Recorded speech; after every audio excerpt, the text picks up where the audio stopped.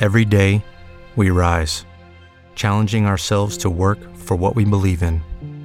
At U.S. Border Patrol, protecting our borders is more than a job. It's a calling.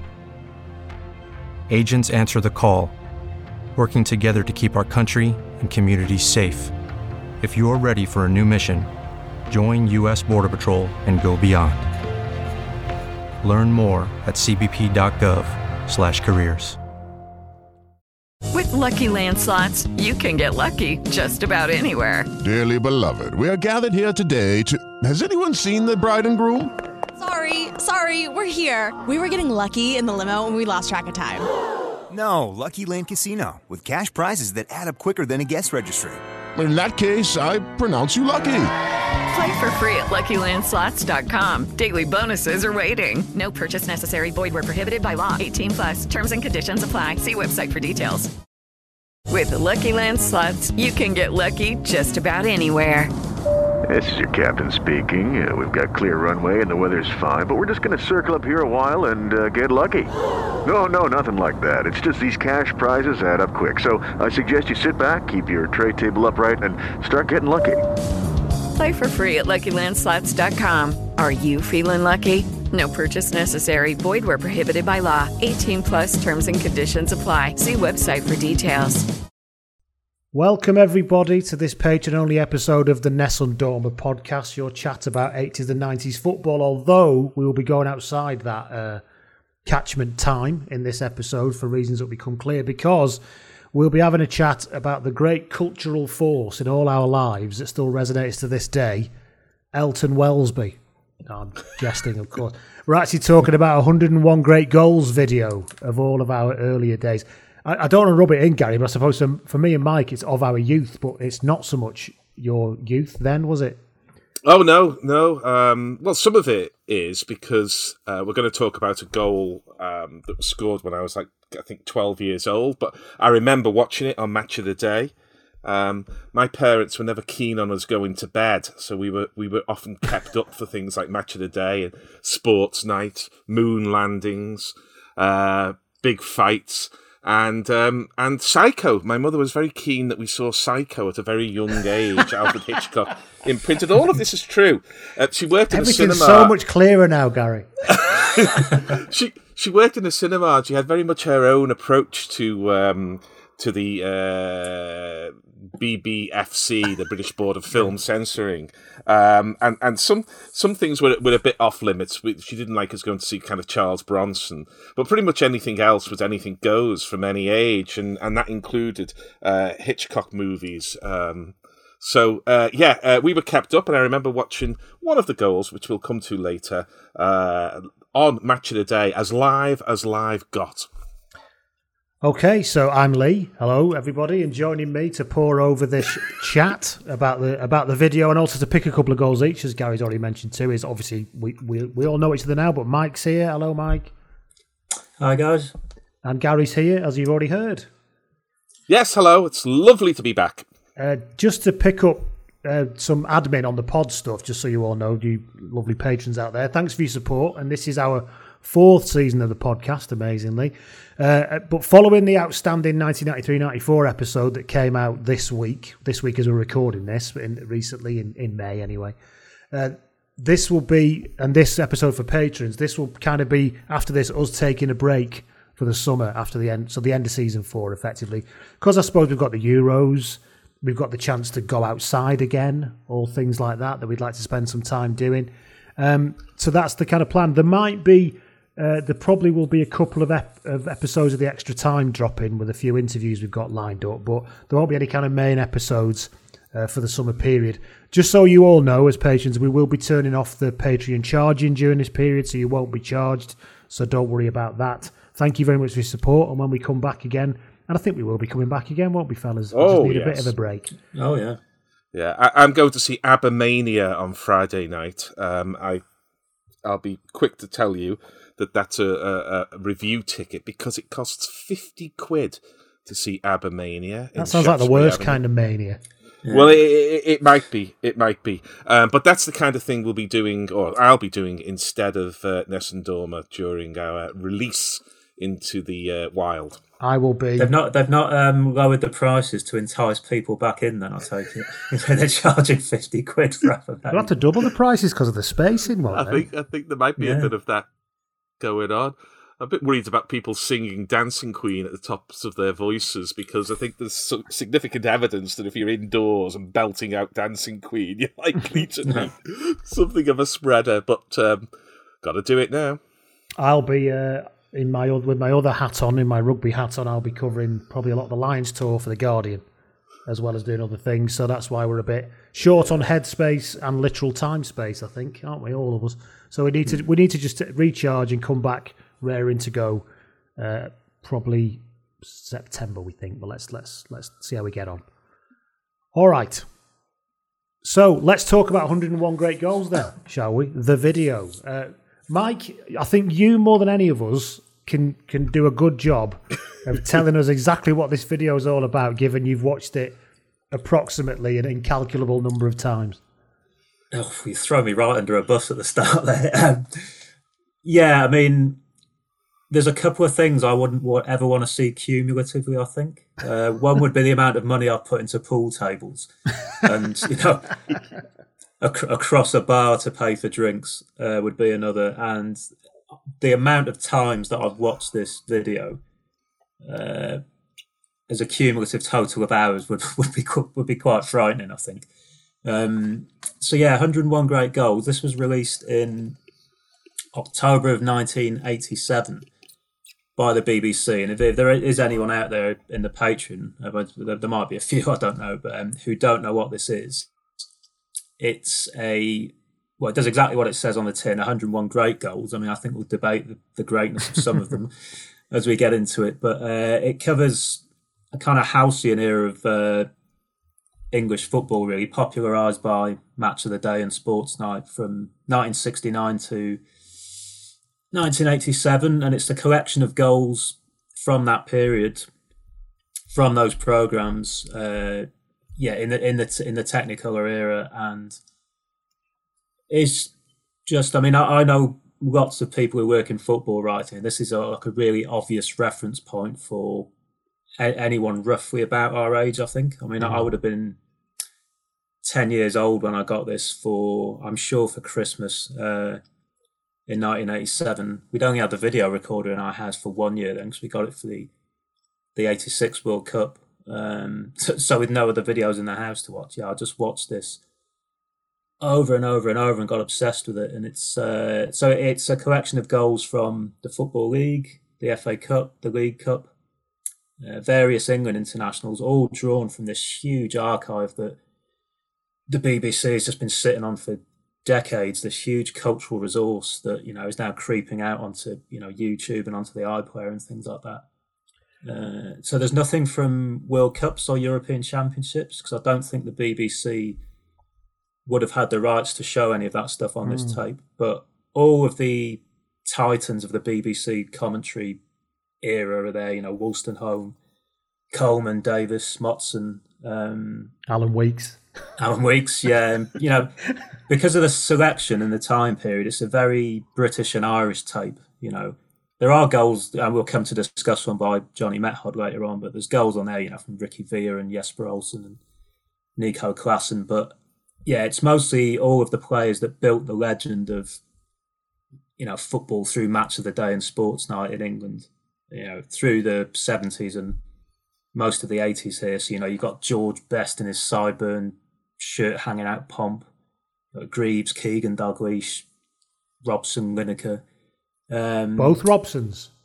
Both Robsons, yeah. Who knew there were two Brian Robsons until they saw this?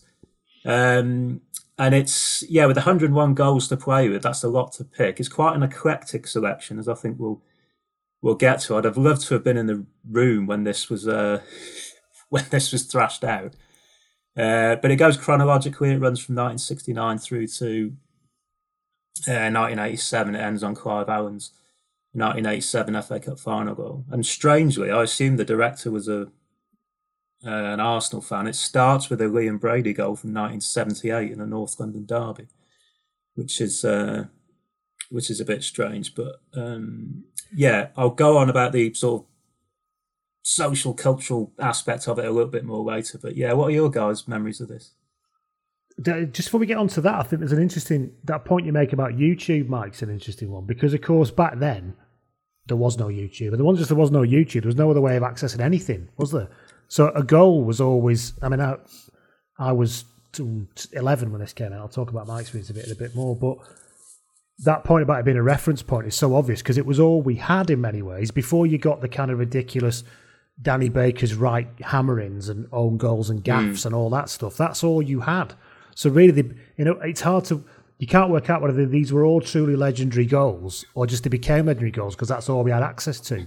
And Gary, I'll let you come in here, Gary, because obviously you were older than us when this came out. Was it a big deal? Did you buy it and all that stuff? No, I didn't buy it. It's partly because, I spent a lot of the 90s in the pub, and I've never really had a penchant for compilation videos and stuff like that. I did buy Danny Baker's own goals and gaffes, but that was my usual technique of buying Christmas presents for my brothers, which was simply to buy something I wanted in the knowledge that they probably wanted it too.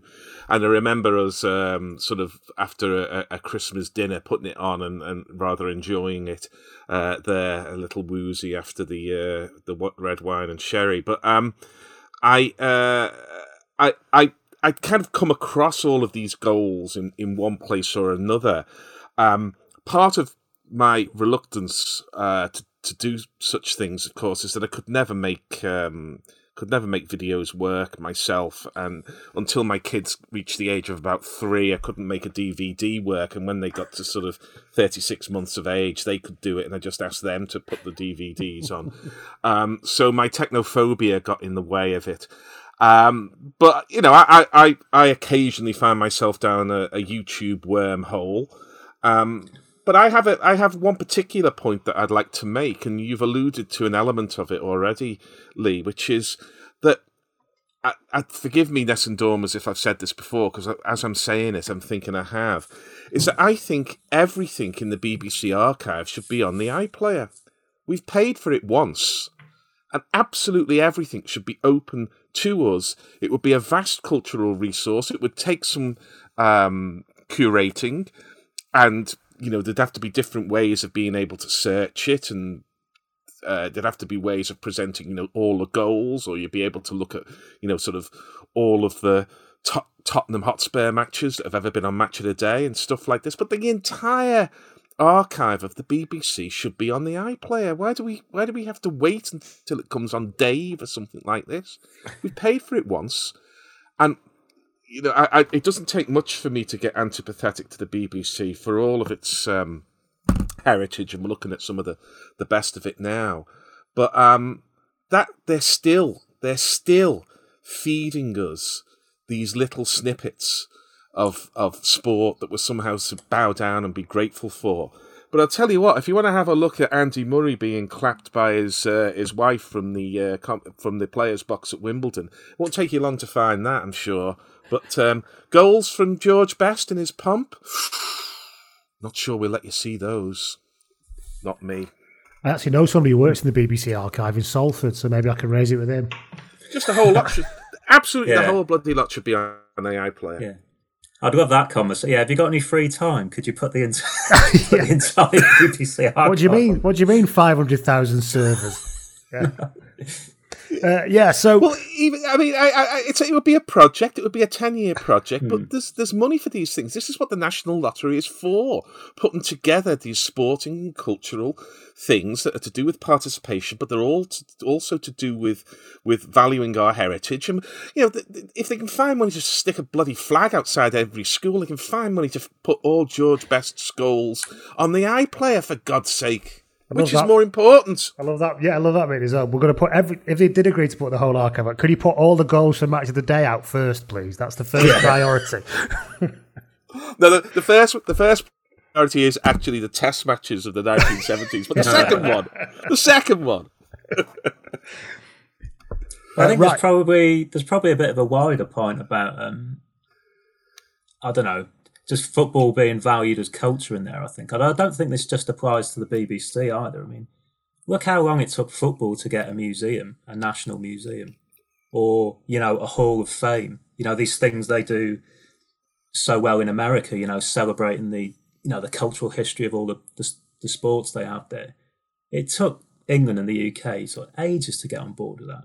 I mean, right till the end of the late 90s, I think. And I think the National Football Museum was only this century, wasn't it? And it tells you a lot about arts funding in the UK, I think, and who's got the hands on the purse strings for this kind of stuff. It did take that long to come about. There's a brilliant episode of Yes Minister where Jim Hacker tries to divert money from a museum to keep the local football club going. And so Humphrey obviously is not very happy about that at all.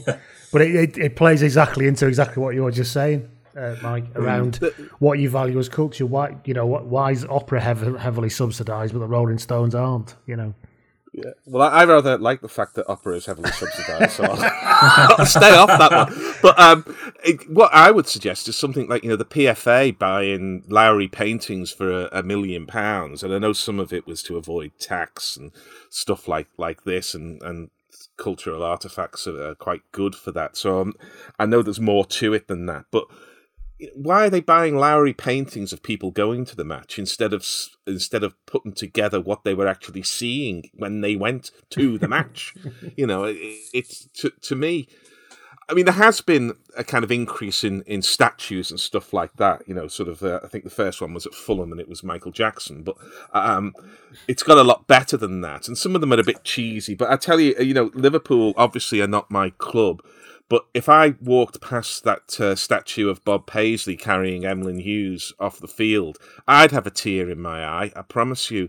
So if they get them right, they're really good. But I don't want to see any more sort of knee slides to the corner flag captured in marble.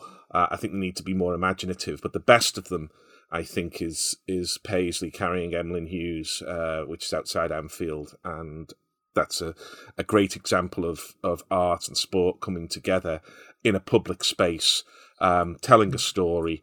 And football culture needs the imagination to do that. But when it works, it's fantastic. So September 98, the National Football Museum, off the back of a Heritage Lottery Fund. What's that, roughly 120 years after the FA was created? Yeah. Yeah, 1863. And like you said, probably one of the biggest cultural phenomenons that England / Britain has given the world, basically. Couldn't agree more. Right. This is turning into a rally now, isn't it? I'll tell you what. Speaking of sporting culture, Emlyn Hughes spoke at our end-of-season sports dinner at University of Teesside in the mid-90s and was profiterolled off before he got to the end of his after-dinner speech. Yeah, with the local dogs yowling at the sound. He opened his opening salve was to tell us all not to take drugs. It didn't go down very well with a load of 21-year-old drunk people at university, so we all just got a bit fed up with his moralising, really. Another fact about Emlyn Hughes that people don't know, and says something about him, I think. Well, you may know. He had a boy and a girl, children. Yes. Do you know this? Do you know what they're called? I think go on. Emlyn. One's called Emlyn. Yeah. And the daughter. Emelina or something. Emlyn. Oh, wow. That's like George Foreman's got, I think, 5 sons called George and a daughter called Georgina or something like that. You kind of forgive it with George Foreman because there doesn't seem to be a breathtaking arrogance to it like there does with Emlyn Hughes somehow. George Foreman's rationale for having 5 sons all called George Foreman is that wherever they were in the world, they would never be far from a George Foreman. Kind of has a certain logic to it, but nothing tops Nigel Lawson's daughter Nigella, surely. Well, indeed. But to go back to, I think about half an hour ago, somebody asked a question about memories of this video, but I think it was you, Mike. I'll give you the very short version of this. Basically, my nan and granddad live in North Wales because my granddad transferred with the Pit in the early 70s. And my mum moved down there. She's the eldest kid. Met me dad in North Wales when she was 17. They got married when she was 17. Moved back to Lancashire. And then by 1987, the marriage wasn't doing too well. So basically, they split up. So I had to move from Lee in Lancashire with my mum to go and live in my nan's house. And this happened in October 1987. So we're waiting for a council house, and I'm sharing a bed with my mum. as an 11-year-old in my nan's house, and still at home is my mum's youngest sibling, who's the only brother, our Keith, as he's known. He's still a minor at that point. He's not now. And he was still at home. He's 9 years my senior. And I kind of got a big brother. I'm an only child, so I got a big brother that I never had before, really. I used to drive him mad. I'd nick his clothes and everything. But he bought this video at some point in 87, 88, and we wore the hell out of it watching it. And all of my memories, and honestly, the commentaries and everything, just take me back to that first 6 months, new school, moving 50 miles when I didn't want to. The reason why I've never lost my Lancashire accent is I made a very deliberate choice at 11 that I didn't want to fucking move here anyway, so I'm not losing my accent. I'm very fond of North Wales now. I still live there. But that was a kind of... So it's really weird. It was only watching it again that all these kind of weird emotional memories came flooding back of a very difficult time in my life, I suppose. And yet, this video brings me nothing but joy when I think about it. And our Keith, who's no longer mine, he's a professor of history now, so he did all right. He also ruined my plan of being the first person to go to uni in the family because he went via night school before I got there. Fantastic. Yeah. So imagine being held your whole life for decisions you made at 17, or for that matter, 57. But I mean, it is incredible, isn't it? Some of the things that because a lot of my cousins were married at 16 and 17, stuff like this. So it wasn't unusual up north, was it? Well, my dad was going to Hong Kong with the army, so they couldn't possibly be without each other, so decided to get married so my mum could go to Hong Kong with him. I was made in Hong Kong. True fact, everybody. Anyway, sorry, I'd segued there, but I think it was just worthwhile mentioning how important this kind of video is to me, really. Right, shall we start talking about some goals then? Before we get on to our sort of goals, do we want to talk about your point earlier, Mike? How great what proportion of the 101 would still be considered great, I suppose, is the first question, Mike. You don't have to give me a total. I don't mean give me a specific figure, but Well, I mean, selecting means eliminating, doesn't it? So, I mean, there's obviously going to be things you disagree with. That's like when you see a poll of 100 greatest albums. Yes. Oh, what the hell is that doing in there? But with that caveat, there's just some really strange selections in it. But obviously, one thing they've tried to do is get all the great players from the era with a goal in glorious Technicolor. Now, there's a Jimmy Greaves goal in here, and I love Jimmy Greaves, but a lot of his best work was done in black and white. But even that said, since I've grown up, I've seen other Jimmy Greaves goals that are in colour that are better than the one that's on this tape. So the one on here it's a long throw from Joe Kinnear, which is flicked on, deflects off a defender's shins, and then Greaves, he doesn't even catch it cleanly, he slices it into the net. And I think it's Alan Weeks, it's Greaves, it's in the goal. and that is it. And in a move that feels laced with symbolism, as the ball goes in, someone throws a bog roll onto the pitch, which I think is kind of, it's like some kind of postmodern ironic commentary on its place in 101 great goals. It's absolutely bizarre. And there's another one by Rodney Marsh that's just, all right, yeah, you have to get Rodney Marsh on there. I get that. But it's just a tap-in. It's like, you must have been able to find a better Rodney Marsh goal. You wonder how quickly this was put together, really. There's the Joe Royle one for England where Colin Bell hits a cross on the left, along the floor from the left, and it only gets to Joe Royle because about 3 defenders spanner it, and then he just booms it in from 8 yards out off the crossbar. And it's just, same with you. It's like, I'm sure I know it wasn't a great time for England in the 70s, but surely there were better goals than that.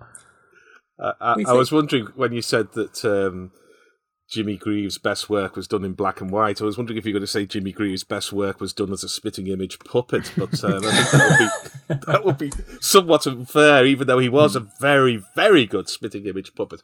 I'm just going to caveat that, if I can make a verb of what I'm sure is a Latin noun or whatever, because I think, and we'll probably come to this so I won't overburden the point. Oh yeah, that would be a new first, wouldn't it? So I won't overburden this point, but we have to look at these goals in the context of them playing on essentially cabbage patches in mud with Billy's boots at the end of their legs there, with a ball that probably weighs double what they do now, with a centre-half kicking your ankles sort of non-stop, and a referee saying, so you really should think about stopping that sort of thing, because the centre-forward is really struggling to play when you're kicking him.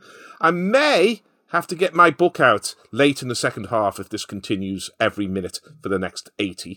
And so the game was so different then, and I think some of the skills that we see and the goals that we see look a bit sort of Hackney Marshes, and some of them are a bit Hackney Marshes.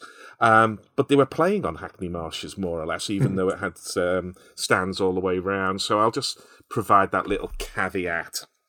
Having said that, I mean, there are some the bona fide classics are in here, aren't they?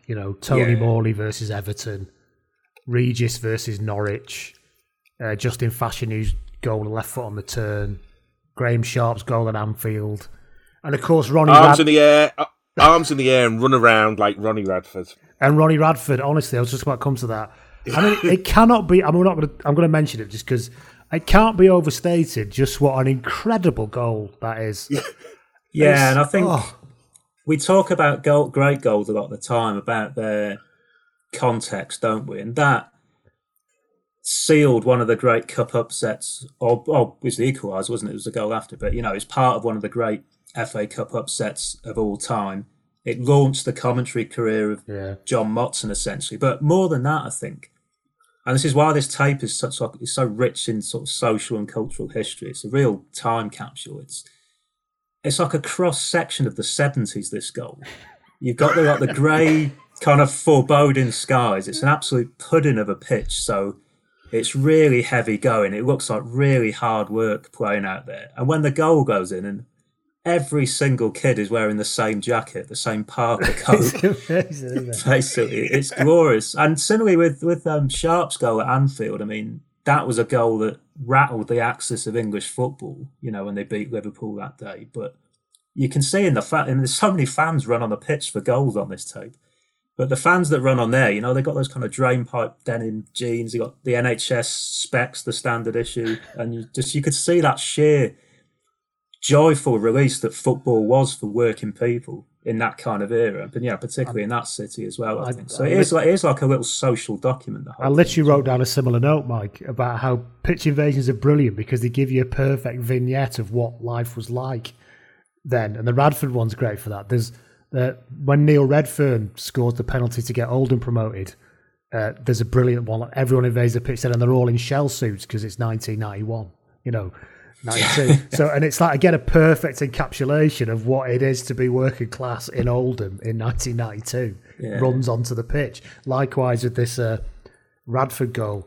I still don't understand how he hit it that hard. It still defies belief to me how you hit the ball that hard on that pitch at that level of football. It's incredible. It's a screamer, isn't it? And there's actually, do you know there's another angle on that goal as well? No, I've never seen it. From the other side of the pitch. Oh, it's Adam Hurrey, who's been on this podcast a few times, he tweeted it once, and it's from right behind his foot, basically, as it goes into the top corner.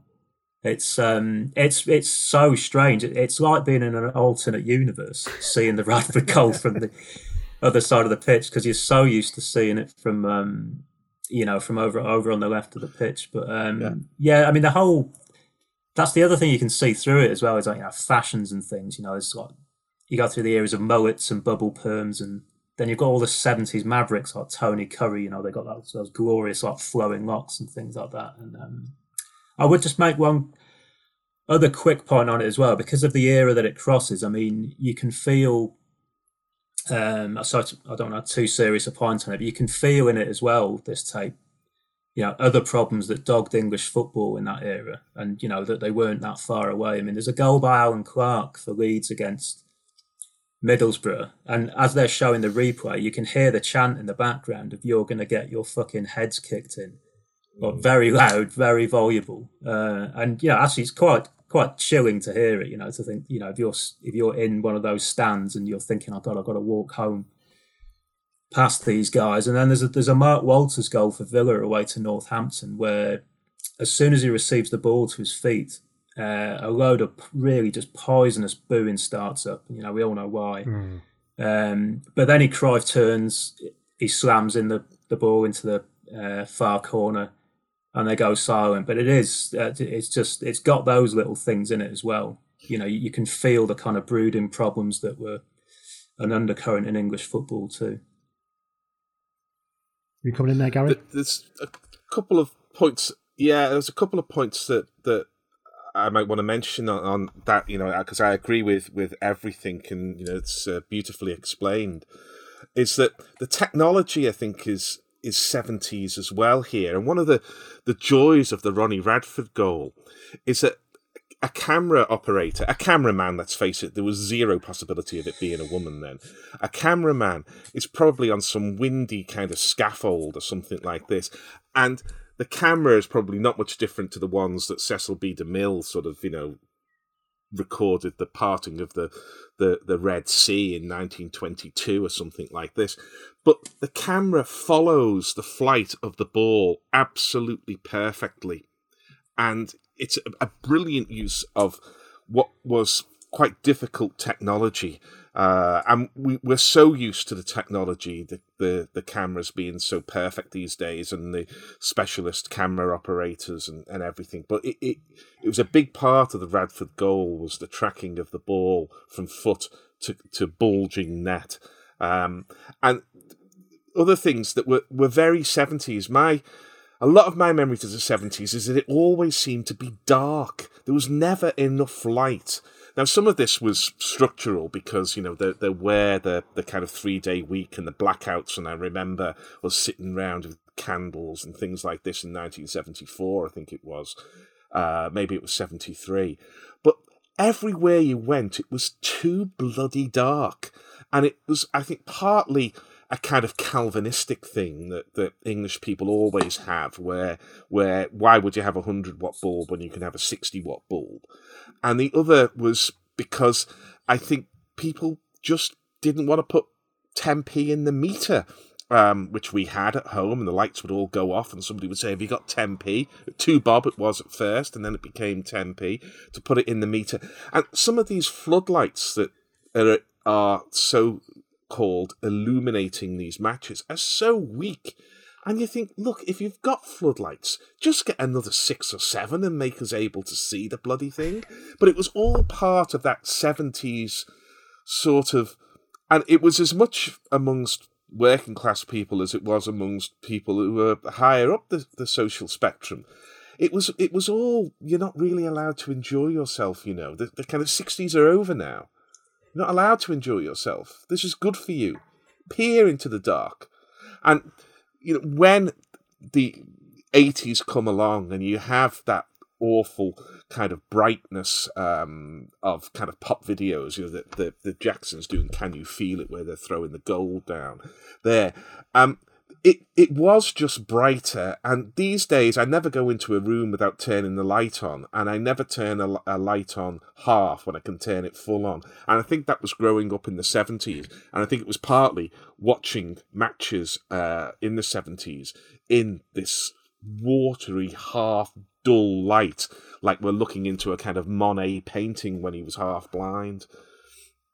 So that's also, I think, resonates for me with this tape. Well, I'll just go back to the Radford point. When I lived in Cardiff, you had to drive up north. We used to go the route through Hereford. It's like the worst journey in the world. But Hereford's Edgar Street, Hereford's ground is right on the main 68-49. And every time you drive past, you think, oh, that goal was scored in there. Yeah. I know, they're completely non-league now. I think the council own the ground now in that typical way that happens with non-league football now. But yeah, you talk about cultural imprint, you know. Point you're making. I once had I once had a drink with Dave Radford, who is Ronnie Radford's son, and instead of saying, "Are you Ronnie Radford's son?" I just looked at him and I just put my arms in the air like this, and of course he knew. He said, "Yeah." He must get that a lot, mustn't he? But yeah. But that point, we just started to talk about are the goals great or not. I do think there are some, like you're right, Mike. There are some odd choices, I think, probably because of the reasons you outlined. But your point, Gary, is a good one. I think a lot's made about the imperfect pitches, and I'm being kind, aren't we? But actually what it does lead to, and you notice when you watch this all again, is a genuinely imperfect roll of the ball, which you don't see now. It seems odd to see how hard some players have to work on some of these goals to keep the ball moving, because the ground is probably because of the weight of the ball as well, as you mentioned, Gary. But actually, yeah, they are working with a set of tools that are completely different to now, aren't they? Yeah. Particularly, and also, go on, Mike. I was just going to say, the game's evolved as well. I'm not saying it's necessarily better than it was then, but it's just, there are different, ways of playing now, and what might impress you more in a goal, in the 1970s or 80s would be different to now. There are still things that are kind of timeless. I think like screamers from 30 yards and things like that. But in this generation, I think because you saw so many crosses going into the box, a perfectly timed cross and run and bullet header, just does look incredibly impressive, I think. But the game has changed. The BBC also put out around this time, I think, you might have had this, Lee, 101 great tries. Yes, which was lots of tries. That is for rugby what this is for football. Everyone had it, and everyone talks about it, Yeah, so it's like, from the Five Nations as it was then, from the 70s and 80s, all those great, Welsh players in the 70s, particularly, Barry John and all this. But you look at some of those tries early on, and you know the way rugby's changed, Lee, in the way that forwards are a lot better at handling the ball now and passing. If you think people have rose-tinted spectacles about old football, you want to try old rugby, because old rugby is invariably mostly terrible. Honestly, it's unwatchable, some of it. Anyway, the line-outs, blimey. Yeah. But the point about pitches, and this is one of the things that I can bang on too much about, so I'll make it quite quickly, is that I really do think a sea change in English football, possibly British football, but definitely English football came, and we're only just seeing it now with the likes of Mason Mount and Phil Foden, came when 3G pitches became the norm. So kids growing up, and kids of the age of Mount and Foden, and there's a few others, don't know anything other than 3G pitches. They don't know what it's like to play, as Pat Nevin was playing on, growing up in Glasgow, on kind of ash pitches. I can remember playing football on ash pitches as well in Liverpool. They don't know what it's like to play on a mud bath. They don't know what it's like to play on a frozen pitch. All they've ever known are these perfect 3G pitches. And I think that's led to an enormous improvement in the technical ability at the top end of English football, because they've been able to practice these skills from the time all walk, and you just couldn't do that. You couldn't do that even a generation or two ago, because you had to play on dreadful, hopeless pitches. Now you don't. We've selected a couple of goals each, which we're going to go through. Was there any ones that we can talk about, the two we have selected? Was there any that were very close to getting into your two, Gary, that you've left out? I'll come to Mike after you.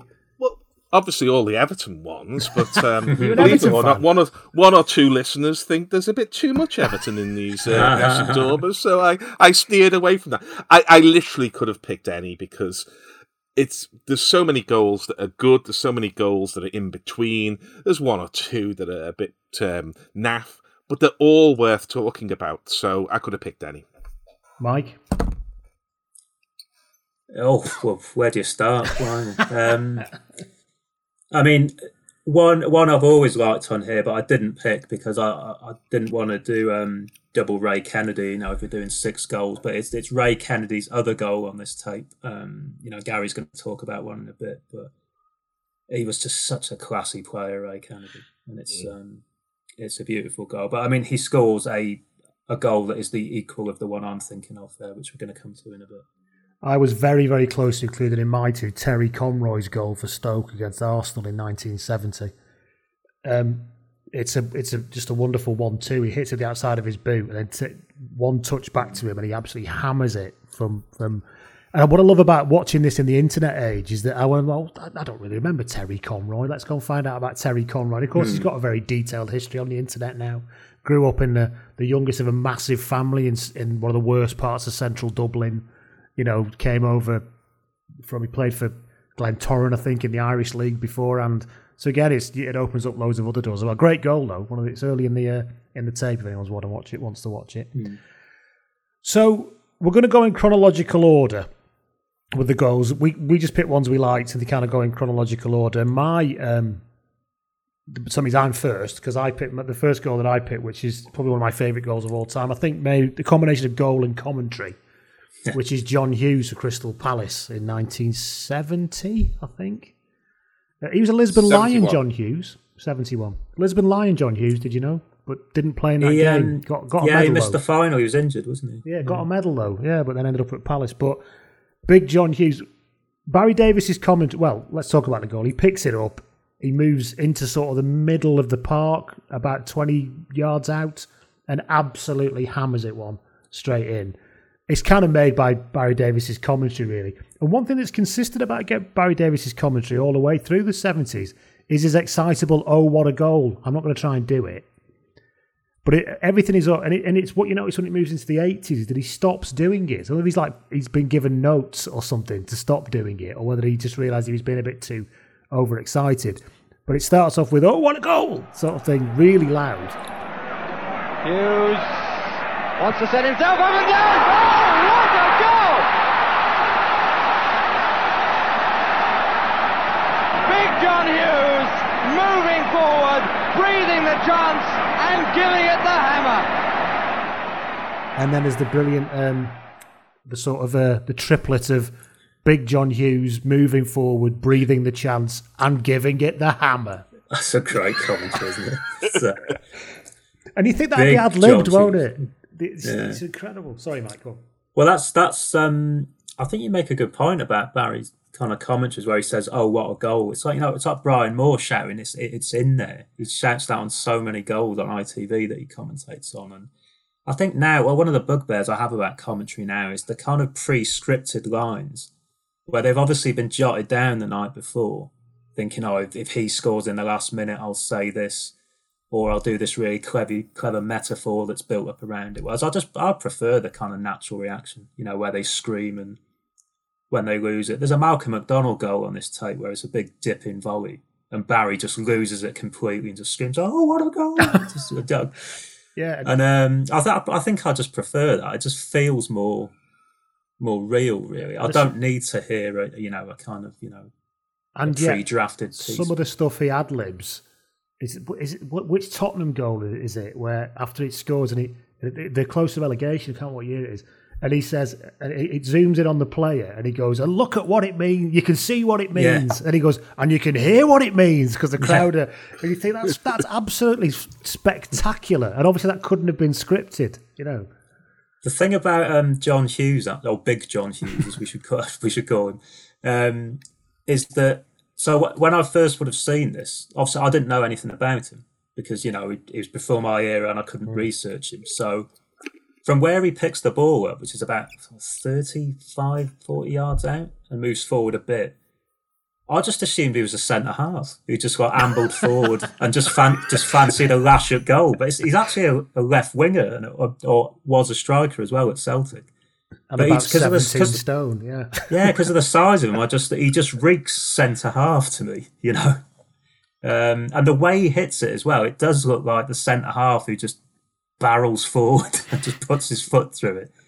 It's an extraordinary hit though, and it couldn't go any more in the top corner. I don't know who the keeper is on this, but he makes a full length dive and attempt to save it, and nearly gets to the ball. But the replay of it's great actually. You see just it curl into the top corner. It's a stunning goal. Apparently it was runner-up in the 71-72 goal of the season. Who won it? I bet it's somebody from Tottenham, Gary. It's somebody from Tottenham won the goal of the season. Yeah, Steve Perryman, probably Gary. Was it? I wonder if it was Ronnie Radford. Was that the year of Ronnie Radford? 74, was it? No. 72 was Radford. It might have been, yeah. Speaking of Steve Perryman, actually, just before we jump off that, one of the things I found myself watching this video again was going, God, his career really started that early. Steve Perryman's one of them. He's got a really early goal in the early 70s. And that Mark Walters one you referred to, Mike, was like, geez, he was playing in 82, 84, whatever it was, yeah. Sorry, Gary. Yeah, I was going to say, one of the things about the goal is that even though it's as clean a strike as you'll ever get, the ball is on the way down when it goes in the net. It goes right in the top corner.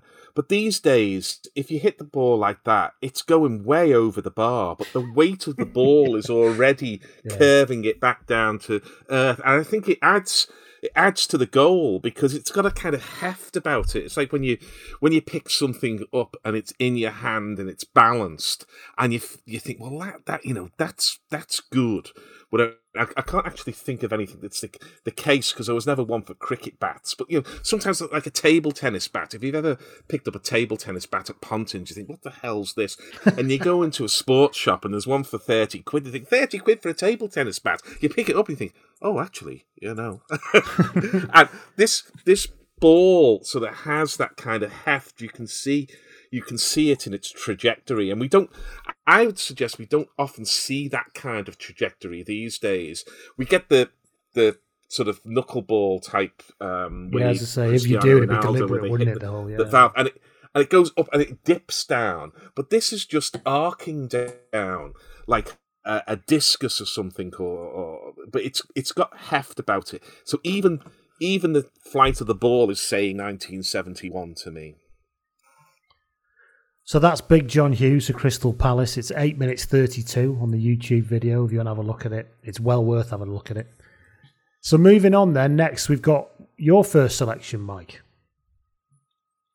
Yeah, so this is Mick Walsh scoring a winner for Blackpool in a game against Sunderland in 1975, and this was actually goal of the season. I've just done some quick research online thanks to the magic of the internet. It was Ronnie Radford that won in 71, 72. But the Mick Walsh goal here, I mean, I love this so much. I mean, so it's to add a bit of context to it, it's 2-2, and I think it's just a couple of minutes to go. There's a long ball out of defence. Mick Walsh, who's only 20 years old at this point, chests it down and kind of runs to the kind of right edge of the area. And Barry Davis is again the commentator.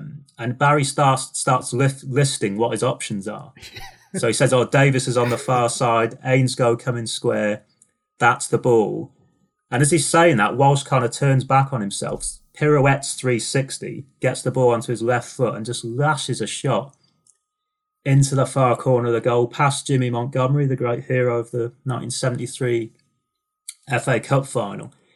And it wins the match 3-2 for Blackpool. And you can hear in the crowd noise just how massive a goal it is, really. And I'll get onto why in a minute. And there's a great shot of Mick Walsh. He's absolutely caked in mud, as everyone was in the 70s. And he's being held up into the air. He's got his arms out in this kind of messianic pose. So this game, it's actually a second division game. So kids, what Match of the Day used to do in the 70s was that they would show games from other divisions, if they thought they were big enough and thought they were worthwhile enough showing. And it says a lot about how Match of the Day's changed, I think, in terms of running orders and target demographics, that they don't do things like that anymore.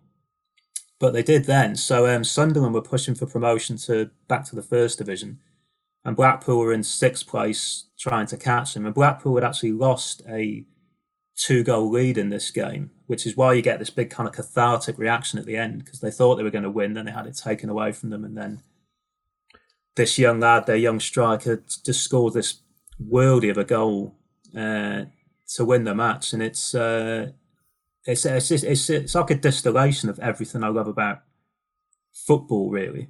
And the way a match can build to that like really climactic moment. We had quite a long debate about this with Gary Scott and I on the last podcast. But these are the kind of payoffs you get, for sticking with seasons and sticking with games. As you can see glorious, decisive moments like this. And Barry again just goes completely. It's like, what a goal to decide it, surely. And it's a bit before. That's a good try. Yeah. taken by Walsh. Davis is on the far side. Ainscough coming square. That's the ball. That's a good try. What a goal! Oh, what a goal to decide it surely! Oh, Mick Walsh! What a superb goal!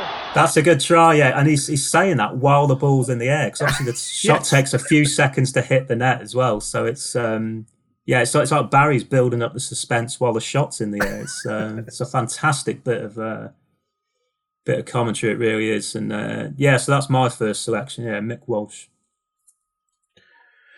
Okay, we're going chronologically, so we're jumping. So we will get to go in a sec. But next one is one I picked, which is. Well, can I just say a little bit about the Mickey Walsh? Oh, sorry, Gary. Yeah, of course you can. Yeah. You'll never guess who he signed for, Lee. He was signed, I think, for significant money in those days. I think £320,000 or something, and he was an up and coming player. He went to Goodison, and he was, I'm afraid, a flop, and known as the non-scoring centre forward because I think he scored one goal in. Was he reverse Jeffers, Gary? He scored a couple of. Well, he was the non-fox in the box.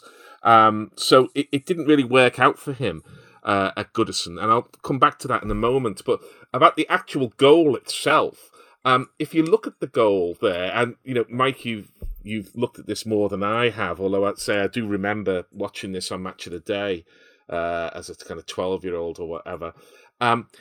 He hits it from almost exactly the same place that Justin Fashanu scores the goal of the season some years later, and the ball follows a very similar trajectory, although Fashanu was hitting a more of a kind of bouncing ball. It wasn't a volley, although some people call it a volley, but the ball wasn't sort of on the pitch or on the grass when he hit it. But and the camera's from the same sort of angle. It has a lot of parallels with Fashanu's goal. The last point to make is I also did a tiny bit of research, i.e. looked at the Wikipedia page for Mickey Walsh, and he played 6 years for Porto in Portugal, which must have been a very rare thing for a British player to do in the early 80s, and played in the UEFA Cup final, got a loser's medal as they lost in 83-84 against Juventus, I think. And I've never heard, when people have rattled off the sort of British players who've played in Europe, you get Jimmy Greaves and you get John Charles and you get Dennis Law, and then there's a kind of hiatus, and then people jump to kind of Glenn Hoddle and Chris Waddle and stuff like that. I've never heard of Mickey Walsh building a career playing in Portugal, and a successful one to boot. You'd have heard about him. He played for Tottenham, Gary. Let me tell you, the media darling. It's like when I think it was it Ian Hart went to Spain, didn't he, to like Levante or something like that. Yeah, that was just like never talked about ever. But also Mick Walsh, apparently he had a spell with Cape Town City in 1978, which, given the era, I'm not sure of the wisdom of that choice. At the time, so I imagine he doesn't want to talk about that bit of his career either. But the 6 years with Porto, that's quite extraordinary, really, because they seem to do pretty well there. If you look at the kind of sort of games. What years was he at Porto then? That was 80 to 86, I think. That was just after their golden period, was it? That late 70s period of the Portuguese clubs. Or am I getting mixed up with that, the late 80s? Oh, I can't was the late 80s. Yeah. Sorry, yeah. In between the wrong period, anyway, whichever way you slice it. You're only a decade away from a golden generation of Portuguese players. That's very true. It's a truism that holds for wherever you want to point on the calendar. Didn't have Lampard and Gerrard, though, did they? Right, moving on. We're back to me now. Speaking of England, we're back to me. And my next choice is Kevin Keegan's goal in 1980 versus the Republic of Ireland. It's at 37 minutes 40 in the video. The Mickey Walsh goal's at 19 minutes 10 if you're keeping up, if you're keeping score. Keegan's chip. There's a few bits of Keegan in this video. I think this is one of his 3 goals that's in this video. Kevin Keegan, the goal scorer. Keegan went for the chip. Oh! Brilliant goal!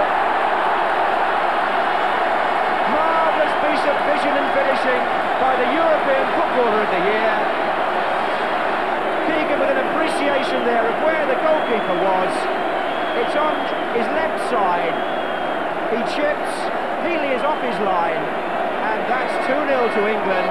Keegan has got them both. The first was simple, the second was superb. And I really like this one because it was a lovely goal, but actually, what I like about it is that you expect him, as I think everybody else did, as he did in his other goals in this as well, because he picks the ball up midway into the Ireland half, it kind of bobbles around a bit, and then he starts moving forward with it towards the sort of left of the D, but still outside the area. And you expect him to do what he did really, which is to keep driving into the area and then have one of those busy fizzing shots.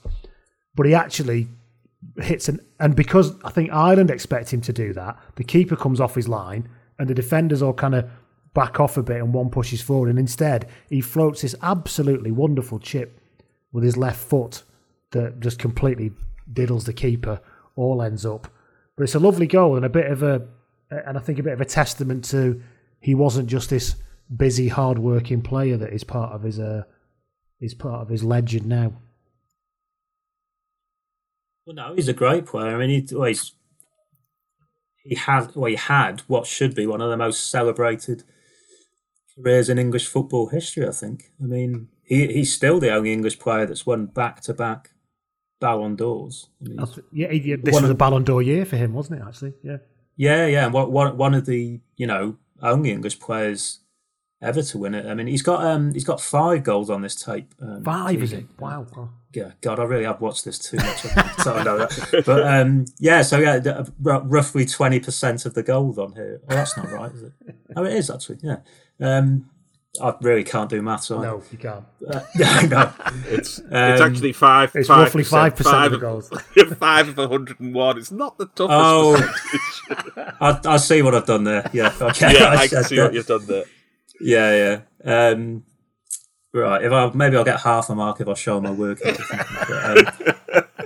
But it is a great goal. I love the way it starts as well because it's a kind of bouncing ball and he lets it just trickle down off the top of his knees rather than to beat a man, which is what looked quite unique. And then he's got all the sort of Irish players circling in on him, and it's kind of like the goal I'm going to pick a little bit later on for my next one, but it's this kind of left-footed chip. It's that element of surprise to it, I think. I think he's right-footed, Keegan. So you don't expect him to delicately caress a chip over the goalkeeper from there. And I think with Keegan as well, because he has a rather scant international career. He only got 27 minutes for England at a World Cup. In his defence, he didn't qualify for any of them, did they? In his pomp. No, but it was 78. Well, not his defence. It was. I think that's probably why his England career is not remembered as fondly, because I don't think anybody's is from that period, are they? Because there was no major tournament really to speak of. No, but I mean, if you weigh his club career into what he did, I mean, his club career is just exceptional. It's an English career, as opposed to an England career. Yeah, but I think with England, I mean, it wasn't through any fault of Keegan or any lack of trying on Keegan's behalf that England weren't pulling up trees in that era. But I think that's maybe one reason. I really don't think he gets the credit he deserves as a player, Keegan. I think largely because as a person, his reputation has been superseded by what he's done as a manager. That seems to have overtaken everything he's done as a player. And I do think people forget what a great player he was. But there's a bit of two sides of Keegan in this clip there, because right at the start of the clip, he's 5'8", is he, if that, and the ball is in the air in the middle of the field, and he leaps up exactly as you would expect a Labrador, where a Labrador given an England shirt and told to go out there and play football for England, leaps in the air, and the poodle perm hits the ball, bounces off his head, and then it falls to him, and it's a bit of either luck or good control. You can take it either way, but it's that enthusiasm, that kind of, I'm going to do it because I'm Kevin Keegan and because that's what I do. It's a nothing ball that he takes, and then he gets the next ball, and then you get the other side of Keegan driving the ball, very positive, and a tremendous finish that sort of reminds me of was it Totti who had that as a party piece where he would hit the ball, sort of dink the keeper from kind of edge of the box. But you get sort of both sides of Keegan in that goal there, and I think it's David O'Leary. I think he's running away from there, but somehow, in my mind anyway, I've never been able to separate those things out. That Labrador-like enthusiasm with the poodle perm and the eyes and all of that's part of Keegan, and the tremendous player he was. And I do think that had he been more, I don't know, louche, more cool, more languid, any of those kind of adjectives, he would be more appreciated as a player. But because he was always trying really, really hard, it made people think, well, he can't be that good. But of course, when he went to Hamburg and on the continent, they didn't necessarily have that picture of Keegan. They just saw him as a tremendous all-action player who could do pretty much everything on a pitch, as well as raising the standard of the players around him. So it's no surprise that he's never really... I don't think, as we've said, because we've done Keegan before, I don't think he's ever really appreciated as much in this country as he should be. And I don't think he ever appears... Would he appear on a list of 20 greatest England players? I doubt he... I don't think he would now, but that's because people are stupid now. So. Well, yeah, I mean, there's always the kind of recency bias. But I doubt whether he did at any point... because I don't think what he brings to the game is fully appreciated, and perhaps it should be. But it's the two sides of Keegan's footballing persona are in that goal. It's a wonderful goal. You mentioned O'Leary there, reminded me of the Liverpool goal against Arsenal. I'm remembering this right, and I'm just referring to Mike. When Liverpool string a Liverpool sequence together in the 80s. And it ends up with O'Leary somehow trying to cover three players. Is that? Oh, okay. I probably misremembered, but it doesn't matter. There's a point. There's definitely a goal where David O'Leary's the only defender left behind while he's just being like passed around. It's heartbreaking for him, really. But yeah, great goal, the Keegan goal. Right then, moving on, Gary. This is your first chance to have a pick. Yeah, well, I thought better not have Everton and Trevor Stevens' goal against Sunderland or any of those. So I thought, well, if I'm having that kind of self-denial, I better go to the other end of the spectrum and really bring out the sackcloth and ashes and pick a Liverpool goal. And Liverpool did score some great goals. I mean, they're known for having a parsimonious defence and a fantastic offside trap, and they could never play that way today. I mean, Liverpool would never play with a high line these days, would they? But they did. They did back then. But they also scored some fantastic goals, and they had, as I think Mike has alluded to, they had an absolute Rolls Royce of a player in Ray Kennedy, a player who was never hurried. He started off at Arsenal very much as a second one of a pair of strikers with John Radford, and then he went to Liverpool. And as Liverpool often did in those days, and they did it more frequently, I think, than any team has done, I think, before or since. They looked at a player and said, you think you're a forward, but actually you're a midfielder. And they converted him into a midfielder as a kind of playmaker. He was a more advanced midfielder, but he wasn't quite as stately, shall we say, as Jan Molby. But he had something of Molby's ability on the ball and something of Molby's ability to be playing the game seemingly at 33 when everybody else was at 45, and indeed Keegan was at 78. But this goal sort of captures some of it. So I think it's Terry Mack who hits a 40-yard ball, and then Dalglish was the best chest control man I'd seen until the likes of Fellaini made it sort of a signature part of his game. Terry McDermott. Oh, didn't he find Dalglish so well? That was 40 yards, that ball. Johnson played back to Ray Kennedy. Brilliant! football at its very best. The ball played through by McDermott over 40 yards to find Dalglish. Dalglish played it. It was played then back to Ray Kennedy and put in the back of the net with total authority. But Dalglish would kill any ball on his chest, and he always took the ball on the half turn. He's on the half turn here, even though it's on his chest, and he gets the ball, it dies in front of him, and then he fizzes a pass into David Johnson. And David Johnson was not the most technically gifted player. Liverpool looked for an improvement and found it. But having said that, he was very successful at Ipswich. He was successful at Liverpool, I think, in 2 spells, and successful at Everton. But Dalglish fizzes the ball into him, and Johnson kind of half lays it off and half sort of reacts to the ball.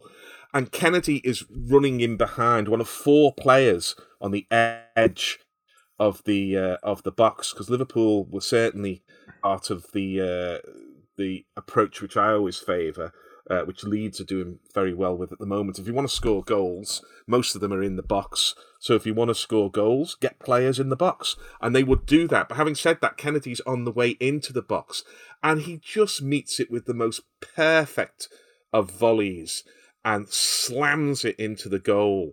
And then there's almost no reaction after, as if to say, well, you know, that's what we do. And it was that sense in 1980 that Liverpool were playing on a different plane to most other English clubs. They were a European power. And whilst they didn't always win everything in the league, it's a goal that smacks of Liverpool's well-founded arrogance there. Yet he takes one touch and then half volleys it into the roof of the net, and then just walks away, taking congratulations from the players, saying, well, you know, what do you expect me to do? It's a delightful goal. Any player who scored that today would be completely pleased about it. It would win goal of the month in any month of the intervening 40 years. What a goal! Yeah, I do like a deep run, which is that. There's the Gemmels one is a brilliant on this video where he plays the first pass. Yeah. and then you see his little bald head flash across the bottom of the screen, and he picks up the final pass. It's brilliant, and there's an element of that kind of late arrival, like you said, Gary, with Kennedy, isn't there? But it is it's a wonderful goal. Yeah, it was Terry McDermott was more likely late run because McDermott full tilt, but somehow Kennedy just arrived there. He would float over the ground at no great pace, but that footballing intelligence, along with the almost I nearly said psychic. That's the word I'm looking for. Almost psychic way that Dalglish would both find space and then find a fellow player, another red shirt. In this case, it's a white shirt because they're in their change strip at Bristol City at Ashton Gate there. But that ability to find space, and he would find that space, and then technically perfect first touch, and then an absolute lash past the keeper. Just a brilliant goal. That's one thing I would say about this tape, actually, is that the years it covers, 69 to 87, I mean, that goes right across Liverpool's imperial phase in English football. So it'd be very easy, I think, to stockpile this tape with Liverpool goals, maybe 40 of them. But it's very even-handed, actually, in terms of the spread of clubs and players it covers, I think. I mean, I won't work out a percentage after my last effort, but it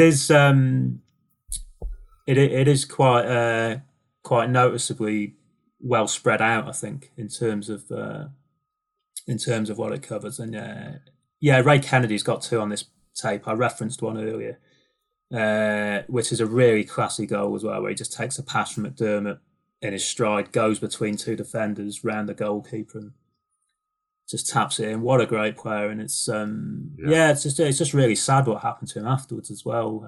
He got early onset Parkinson's disease, didn't he, in his early to mid 30s, I think. And while he was still playing, I think. While he was still playing, but I think not yet diagnosed. While he kind of changed clubs and things like that, and as a result, really, I mean, you don't. Obviously, he's not visible on the punditry circuit in the way that Alan Kennedy is, for example. And other people are, and but I mean, he's incredibly well revered by Liverpool fans. I know that. I mean, I think Yes. we did a poll years ago about, I think it was called 100 Players Who Shook the Cup, and Kennedy was really high up in that. I think he was like in the top 20 maybe. But fantastic player. I've just remembered the goal when David O'Leary is stranded. It's Kenny Dalglish in 1983 when Michael Robinson backheels it to Kenny Dalglish. Yes. While while O'Leary's all at sea.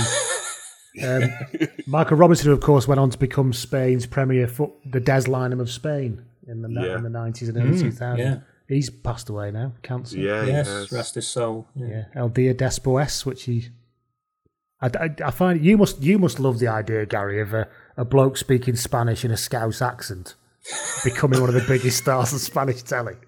Well, I remember I first read of it in When Saturday Comes, and I kind of, because even kind of mid-90s, the country, never mind the media, was parochial. So you'd never see, why would you ever see Michael Robinson on Spanish television? The only television we ever got was Antoine and Jean-Paul Gaultier doing what was their show? Rapido. Eurotrash. Yeah, that was the only. That's an even deeper cut, Rapido, Mike. That's a great dig. That Rapido was relatively serious and was quite good before they went down the Eurotrash.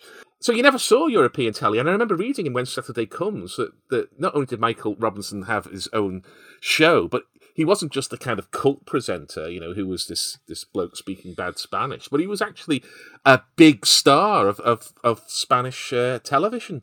Then we later kind of saw these things, and I think there was a kind of Football Focus or something, and that kind of thing where they had a report on him. But it was an extraordinary career, and fair play to him. He reinvented himself, and I think he left us at a very early age. But what a life he was with us.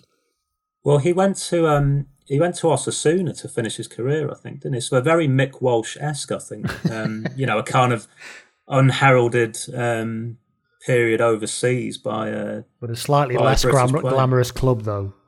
Yes. Also. Yeah. Right, so that was Ray Kennedy's goal. We'll stick with Gary as we move, we're obviously into the 80s now, as we move a bit further into the 80s, Gary.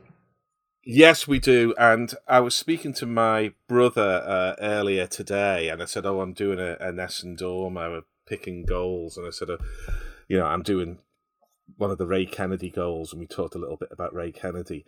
And I said, the other one, Johnny Method. And he said, West Ham, wasn't it? I said, yeah, over Phil Parkes' head, I think. And he said, and I said, yeah. So unprompted, my brother could sort of more or less tell me the exact detail of Johnny Method's goal, which I think gives it its kind of iconic status. And it is an iconic goal, and it's an iconic goal for lots of different reasons. Again, we've got the murky darkness of a night game at the beginning of April. Why they can't have the bloody floodlights turned on. Maybe that played a part in the goal. But he's taken a free kick. It's 30 yards out, and unlike some 30 yards, which are more like 25, this really is 30 yards because it's a good 8 yards, maybe more than that, 10 if you're looking at the wall from the penalty box's semicircle. So if it's what's the penalty spot, that's 12 yards away, isn't it? Then there's 10 yards for that 22 yards, and then another 10. So it's 32 yards out. Mike, can you check my maths there? And he's a kind of medium pace bowler's run up away. He's another 10 yards away. So he's closer to the halfway line than he is to the ball. And he's a tall Dutch player, and he's got this bald head, and who doesn't look doesn't love a footballer with a bald head? You've already mentioned once or twice there the bald head of little Archie, all the way up from the back, as I recall. And so there's Johnny Method, and you think he's going to have a real go at this. And then you think, no, he's not. He's Dutch. This is a training ground move. He's going to play a double fake here, and it's going to end up being half volleyed in at the far post after sort of a Jesper Olsen and Johan Cruyff-like exchange of passes in the pants. But no, he doesn't disappoint. He lines up the shot. Looks as though Johnny Method might try to strike this one. It's a long way out, but he's scored free kicks from that sort of position in the past. The big Dutch international gives himself a long run. Oh, and didn't he drive it well? And it went straight in. It seemed to go above Phil Parkes' head and in under the post. What an amazing free kick by the Dutchman.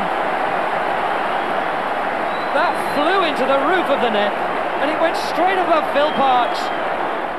He takes some more steps back. He's going even further back. Frank McAvenny with his hands over the crown jewels there. I think they've seen some work in their time. And he just lashes it. And it travels up the whole way. He must have hit the exact middle of the ball because there is no spin, no perturbation, none of that on the ball. It just rises like a kind of, what do they call them in school? A set square or something like that, wasn't it? Where you had an edge on a right-angle triangle. It is the edge of that right-angle triangle. And you're watching it and you're thinking, well, Parkes is just going to sort of tip this over the bar. But to his credit, Phil Parkes sees immortality staring him in the face. And for some reason, he doesn't get his hands to it. And it really, let's be honest, it really should be a bit of a regulation tip over the bar. But it's going so fast, it probably might be wobbling a little bit in the air, but who cares? Because the ball gets lashed into the net. And then because Johnny Method is so far out when he hit it, the camera picks him out celebrating, and for 2 or 3 glorious seconds, he's on his own, because all of his Forest teammates have got to run from the box to get back to him. And he's doing this kind of multiple Shearer with a finger in the air, the arm going over and over and over again, showing the force with which he hit it.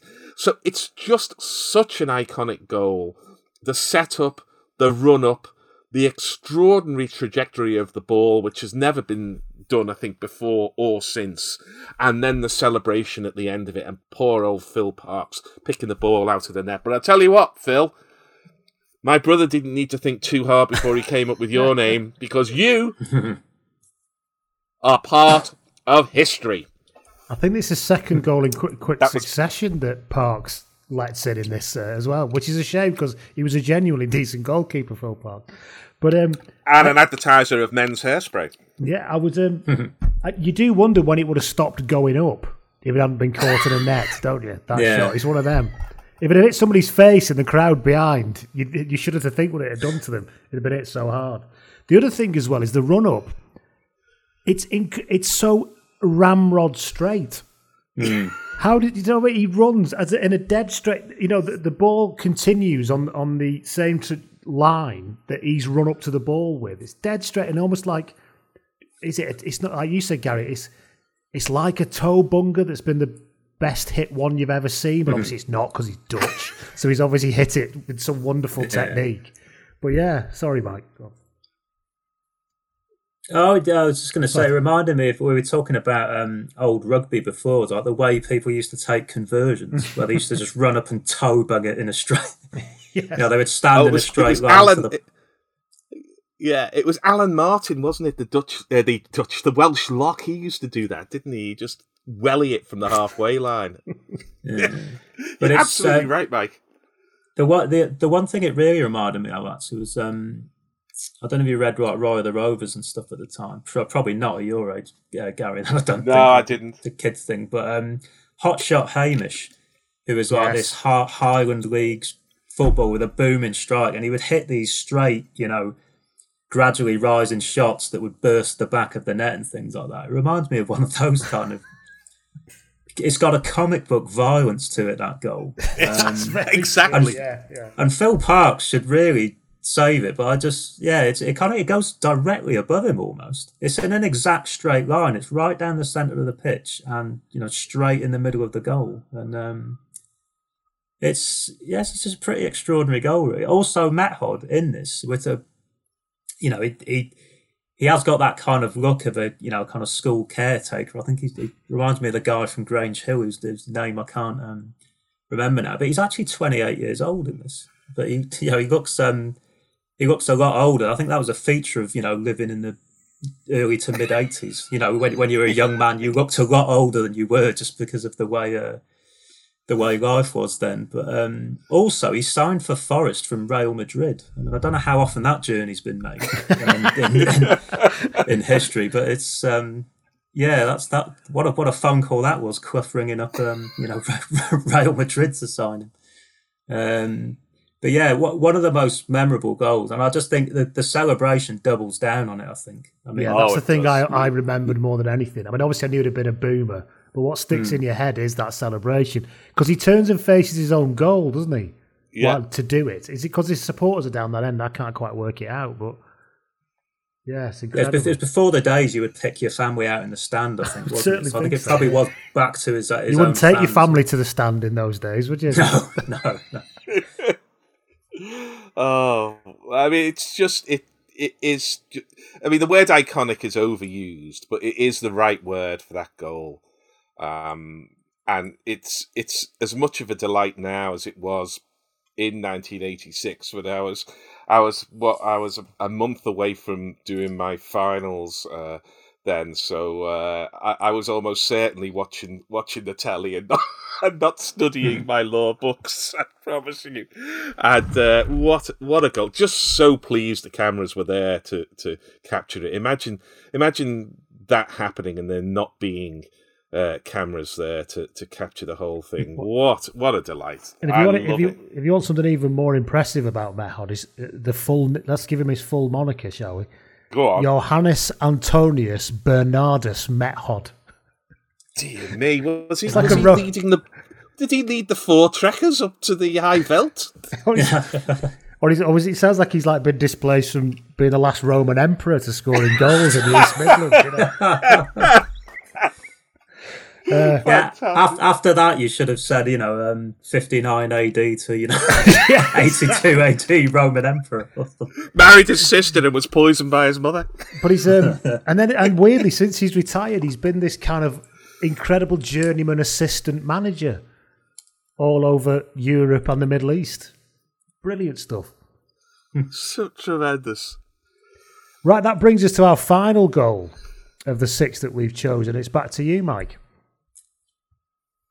Yeah, well, this one's from the future Match of the Day host. So, this is Gary Lineker against Northern Ireland in, I think, October of 1986. I picked this one for kind of personal reasons, really. I think I've spoken before on here about the 86 World Cup was where I really kind of properly fell in love with football, I think. And we got our video recorder that summer, which I would later go on to play 101 Great Goals on over and over. But on the one tape I was given, the one, what were they called, E180s then,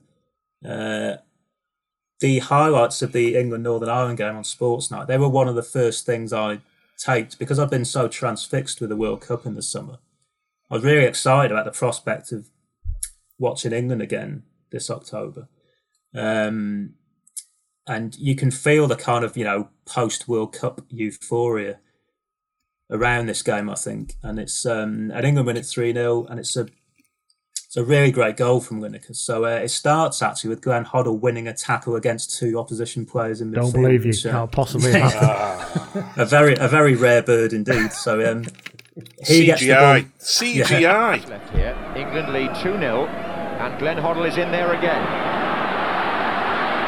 And there goes Lineker. That's a lovely effort and a fine goal, beautifully taken. And the Beardsley-Lineker combination works again. Glenn Hoddle takes marks for winning it in midfield. Peter Beardsley saw the possibilities, but Gary Lineker, holding off McClelland, chipped the goalkeeper magnificently.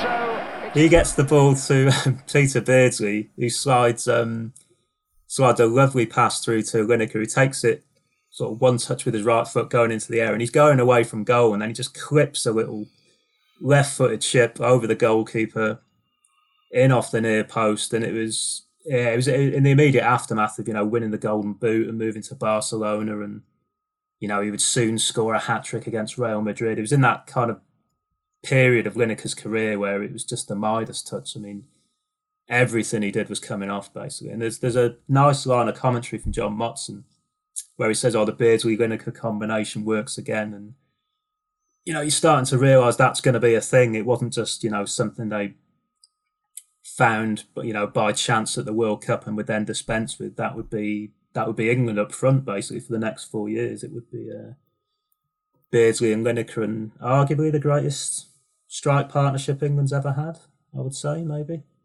But yeah, fantastic goal, and just a really fond memory for me as well. So, like I watched 101 Great Goals over and over. Before I got that, I watched the highlights of this game over and over and over. So, I know the commentary from this game very well as well, and I was delighted to see this goal crop up on 101 Great Goals when I did get that video.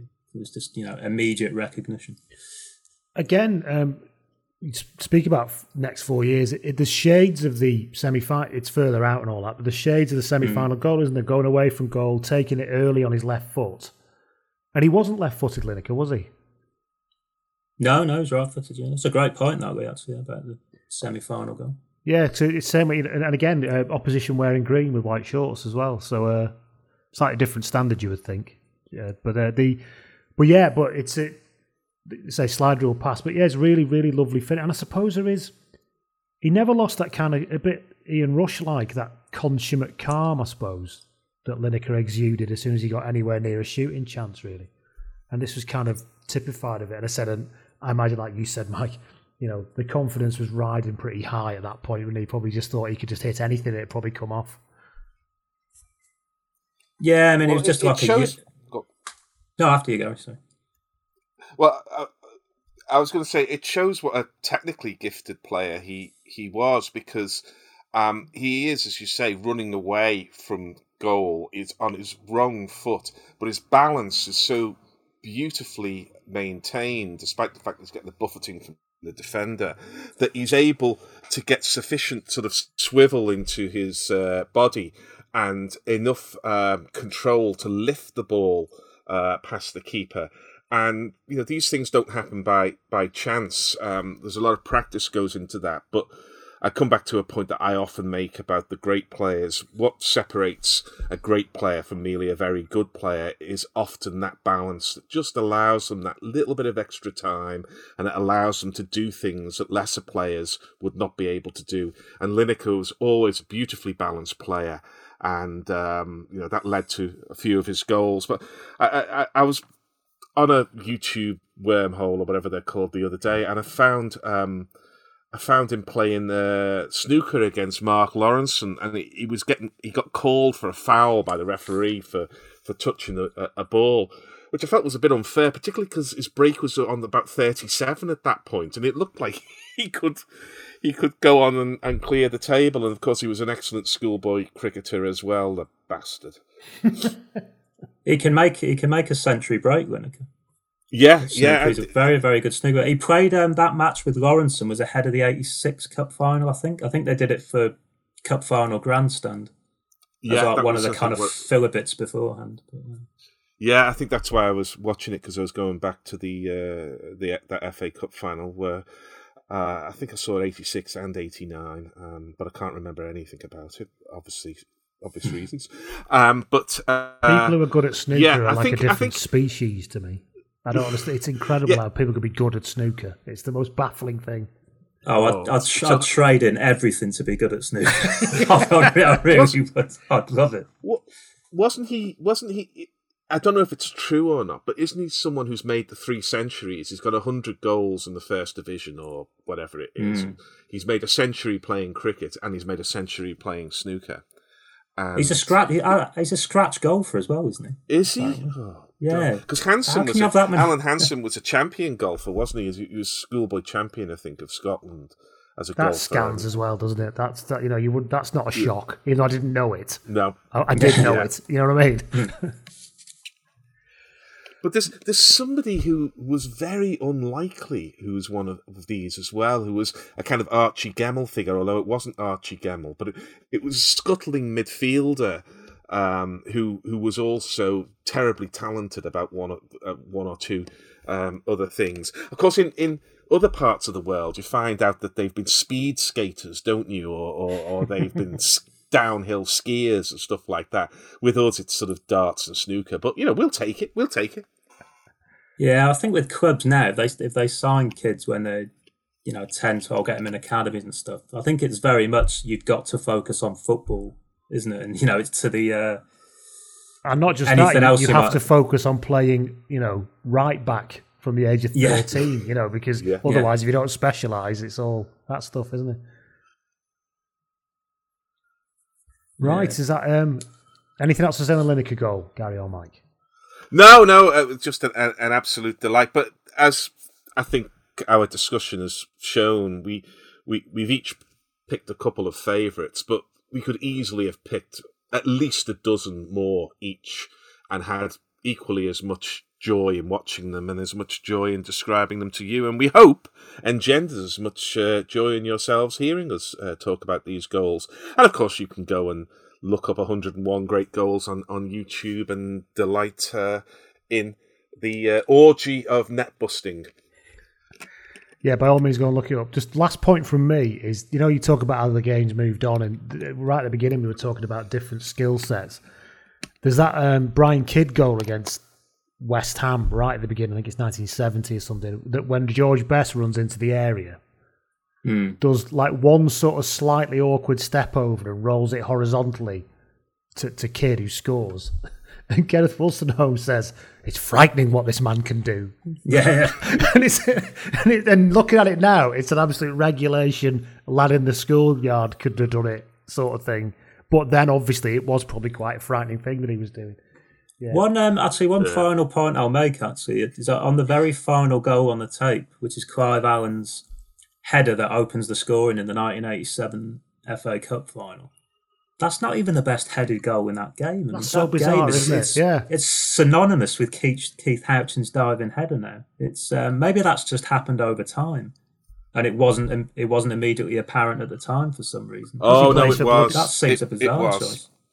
It's because he plays for bloody Tottenham, Mike. That's why. No, the Houchin goal. I remember. I watched it in the next room to where I'm sitting now because I was in that box room rather than this somewhat larger bedroom, and I was hungover from boozing the night before. But immediately that Houchin scored that goal, everyone knew it was a goal for the ages, because how many times do you see someone score a goal when they are horizontal in the air? Yes, there's Robin van Persie in the World Cup, but the other one was Keith Houchin. And of course you're thinking, who the hell is Keith Houchin? But you've just scored in the FA Cup final. So you, sir, are immortal. And on that note, we'll say goodbye. Thanks, everybody. Thanks for your support. We'll speak to you all soon. Goodbye. Bye. Bye. Sports Social Podcast Network. Lucky Land Casino, asking people, what's the weirdest place you've gotten lucky? Lucky? In line at the deli, I guess? Aha, in my dentist's office.